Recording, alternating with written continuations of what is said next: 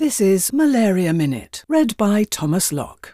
Resistance to the quinoline family of antimalarial drugs, which includes chloroquine, primaquine, and piperacin, is associated with mutations to a plasmodium transporter gene called PFCRT.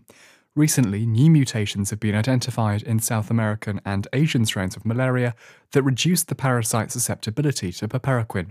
However, it was unknown if these mutations were also prevalent in Africa. By using 602 samples of Plasmodium falciparum from French patients who had acquired malaria through African travel, researchers found that none of the new mutations were present in African strains of Plasmodium falciparum. And a new field-based malaria blood test has been evaluated. The so-called Gazelle test uses magnets to detect the hemozoin crystals produced by Plasmodium infection. The test is comparable to light microscopy and RTDs in specificity and sensitivity, and requires a 15 microliter sample of blood for a 60-second diagnosis. Malaria Minute.